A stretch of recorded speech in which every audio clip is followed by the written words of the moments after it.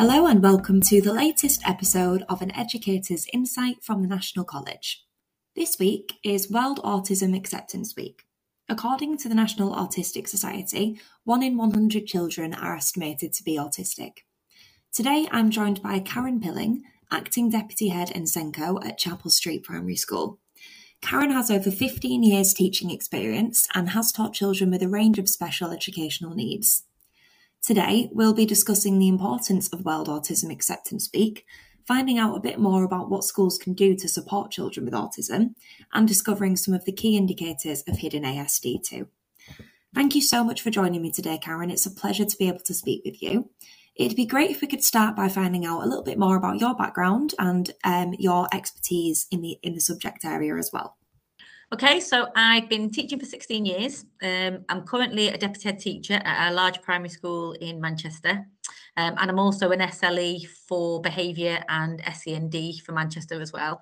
And I've been a SENCo for the past 7 years, I think, 6 or 7 years. And I'm now Deputy Head of Inclusion. And within my time of working in primary schools in Manchester, have supported lots of children with autism. And supported schools with how to kind of their provision for children with autism as well. Fantastic, that's brilliant. So why do you think at the moment then, as I mentioned, it is World Autism Acceptance Week, why would you say that is such an important event at the moment, and maybe particularly after the disruption that's obviously been caused by the COVID pandemic as well? It's all going on with that COVID pandemic, isn't it? Yeah, so mainly I think just this, even pre-pandemic really, the same reasons that I always say, just firstly to raise awareness, because I still think although people talk about autism, I still think people don't really have an understanding of what it is and how it can affect children and adults. So I think just raising awareness is really important. And that's when we've done stuff at school of Autism Awareness Week, and I've sent information out to parents, they've had children with autism, they're like, oh, I didn't know that. So I thought actually raising awareness with people who have some understanding of it is still really important. I also think as well about kind of changing perceptions slightly. So I still think a lot of people view autism from things they've seen on films or read in books, and that's not necessarily a sort of accurate picture necessarily. So I think sort of changing perception slightly and having more of a positive sort of opinion on things and a more kind of positive narrative about autism, because I think a lot of it can be all the things that they struggle with rather than all the fantastic things they can do. So kind of just changing the perceptions really to make it more positive, which I think things like this awareness week really do well. Yeah, absolutely. Maybe touching on that then, what would you say maybe some of the strengths of people with autism would be then? That'd be great to hear. Sorry, I just closed my window. The playground outside is really noisy. I'm so sorry. No problem. That's fine. Yeah. So I often think that people presume that if a child's got autism, it means that they're going to struggle academically, and that's not often the case. But a lot of people think that they're going to really struggle in all areas, and actually you can have a child with autism who does very well academically. Yeah. You also the perception that children with autism don't make friends, and although they do struggle with that area, they can still form very close friendships within the class. Also that there's a couple of things like I know particularly parents, when I've spoken to parents, are really worried about children not being able to grow up and have a job or get a partner or be successful in adulthood, and that's often not the case. There's been some really successful people with autism. I mean, they think Albert Einstein possibly had autism, so there's been some very, very successful people who have autism and different degrees of autism really, and have gone on to be really successful in life. So I think that's really important for people to understand really. And I think that, there's a lot of things that I think it's Google as an employee says that they often employ lots of people specifically with autism. I'm sure it's Google. I'm sure I've got that right. And it's because of some of the skill set that they do bring. So they're saying, they're often very hardworking. They often really focus on one activity, whatever it is they're doing. They do it to kind of the nth degree, and they really take, care and pride over it. And also often if it's linked to their area of particular interest, they often know more than anybody else about it. So if they've had that interest for a few years, they often have a real wealth of knowledge. So actually for employees, it can be a really good thing to hire someone who has autism. But I do think that's not necessarily what people's perceptions are. Yeah, absolutely. It's all about changing perceptions, really, isn't it? And making sure that we do highlight those strengths as well. Maybe touching on some of the challenges as well. What would you say to schools in terms of overcoming challenges that autistic pupils may have, and anything that you could highlight there, really? Maybe some advice as well for educators. So some of the things schools can do. So I think first and foremost is about teacher training. So again, raising awareness of teachers so they know what to look for and what strategies they can use. There is a whole host of strategies that really help for children at all levels and all ability levels with autism. And I think the more teachers are trained or teaching assistants are trained, the better they are to be able to meet those children's individual needs. So I think teacher training is the first one. I think working really well with parents, so collaborative working. The parents have those children all day, every day when they're not at school, so they're often a real expert on their child.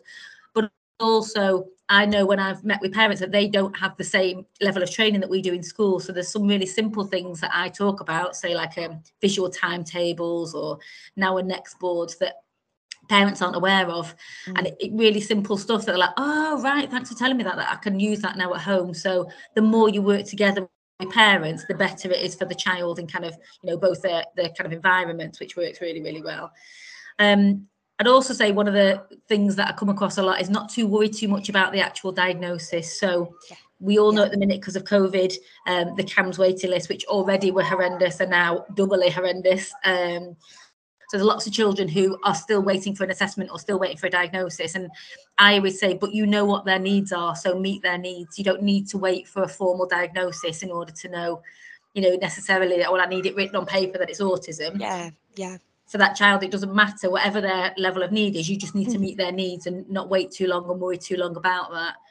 And also equally on the flip side of that, I know some people are very worried about saying the word autism or labeling a child or not having a discussion with parents because, there's a bit of a stigma. So I would say actually, go all out with that, speak to parents as much as you can, talk about the area you think it's difficult. If they go for assessment and it's not, you've not lost anything, but at least you can rule it out. So I think, don't be worried to speak to people and say, I think it is possibly autism. I think, that they do struggle in these particular areas of social communication. I'd like to get it looked at. I think it's really important. So that's kind of another area really. And then lastly, I just think meeting the child's individual needs, which can be really hard. And I think some staff see that as like, it's going to be an extra workload for me. It's going to be really hard work. What I can say is most children's, when they have behaviours with autism, kind of negative behaviours, it's often to do with anxiety. So it's not, they're trying to push your buttons or they're doing it intentionally. They are highly anxious. So as long as you can reduce that anxiety, you will see less of those behaviours, which will actually make your job much easier. So as much as you can, kind of do some research, have a look, find out what those child's individual needs are and put that work in initially, so then you have a much easier time of it. Yeah, fantastic. And my last question would be kind of touching again on the diagnosis side of things. What would you say are maybe some indicators of hidden ASD, and how can we create positive school experiences for those children, in your opinion? Oh, okay, good question. So there are obviously, they think that currently 1 in 59 children have autism, and that's a diagnosis of autism, but they think the number's actually much higher, and that's because there are a lot of children who don't get a diagnosis, or as you say, have hidden ASD, if you like. So some of the things that we've kind of spotted with children who've then gone on too much later to get a diagnosis, struggling with friendships is always a key one, and again, like I said, it doesn't mean they don't have friends at all. It might be that they have 1 or 2 very close friends, but when that friend's off ill, they really struggle. So just kind of, if they seem to struggle with friendships, if you struggle when they're going out on the playground, they're always getting into arguments, or they tend to be on their own in the playground, that's often kind of first indicator. And then things like social anxiety. So things like where you think, oh, well, this is going to be fantastic, we're having a class party. The children with autism will often be the ones in the corner who aren't happy and not enjoying it. So kind of social anxiety, or if there's something where you think, oh, we're doing this really exciting thing, we'll go on a school trip, they're the children who actually don't enjoy it and look really unhappy. So kind of things to look out for. Again, struggling to express their emotions. Obviously, we know that's a part of autism, but that sometimes, particularly for girls with autism, they think that's an area that can be very difficult, and often girls can mask it, sort of, kind of copying their emotions off others, or realise how to kind of talk about their emotions. But what you will find with children with kind of hidden autism is when you actually have a conversation with them, they find it difficult to express how they're feeling or having empathy with others. So kind of like, well, she was really upset, but I don't understand what her problem was. You know, kind of lack of empathy for others. You often spot it in things like when they're doing writing, so they struggle with imaginative stuff. So anything where they have to do kind of creative writing, where you say, right, go off and write a big write, and I want you to write about, you know, whatever you want about monsters. Children with hidden autism will find that very, very difficult because that's an area they really struggle with in terms of imagination. So anything where things like drama, role play, creative writing, anything where you're asking them to use their imagination is an area that they're really going to struggle with. And you often find that sometimes children with kind of hidden traits, that's the first thing that teachers spots, like, oh, they really, really struggled with that. They couldn't do it. And yet when I asked them to write something factual, they wrote reams. Again, the communication, but more kind of like following social norms. So you'll often, sometimes they don't say hello when they come in the mornings, or they don't say goodbye, or they don't greet their parents or carers in the way you'd normally expect. When you tell everyone to get up off the car, you know, if you go, say you're sat and doing a group activity and say, right, everyone, you notice they're the last one and they're still sat there, and it's almost like they've not heard you, and you keep having to repeat the names, or they don't line up the same way everybody else, you keep having to repeat it. So kind of not following those classroom rules, kind of, you know, norms that everybody else seems to follow, you'll notice they won't follow. And then I suppose, trying to think of anything else, lastly, kind of eye contact. So it's a bit of a myth that all children with autism don't make eye contact. Some have no issues with eye contact, and some children actually make too much eye contact, so they're constantly staring at you and very, very focused. So it is an area, though, that they struggle with eye contact. So you often find that's something that you can spot in the classroom for a child when you're talking to them, that they're kind of looking away, or that they don't want to look at you directly, or, as I said, they look at you too much and you kind of become a bit uncomfortable because they're so intensely staring at you. That's kind of things I can think of mainly that I think maybe you can sort of might be able to spot. That's fantastic. That's really, really helpful. And probably as a final note then, to end on a really positive note, what would you say to kind of round up and it's sort of, as you said, changing perceptions, changing that stigma? What are your kind of final thoughts on that, if any? Because it'd be great to round up with that, I think. So like anything, when you're trying to change a kind of opinion, I suppose, is just as much information as possible. So positive role models are really good. We've got quite a lot of books at my school which have characters and protagonists who are autistic, but also have, you know, lots of fantastic adventures and really positive role models. So I think role modeling as much as possible.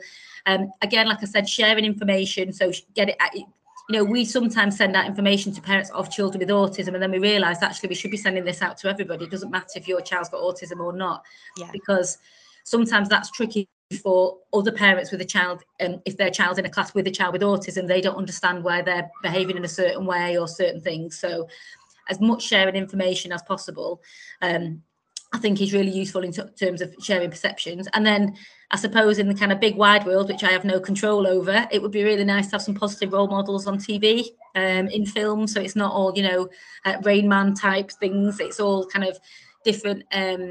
I know there has been more and more kind of characters with autistic type traits, particularly in comedy shows or drama shows, but not necessarily named as specifically autistic. So or if it is named as autistic, it's just specifically around their difficulties. So I think it'd be really important in terms of media to have some more positive role models as well.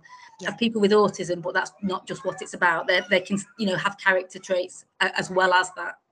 That's excellent, and such a positive note to finish on as well. Again, thank you so much for joining me today, Karen. It's been a pleasure to speak with you, and keep an eye out for our next episode of An Educator's Insight from the National College, which will be released every Thursday on Spotify.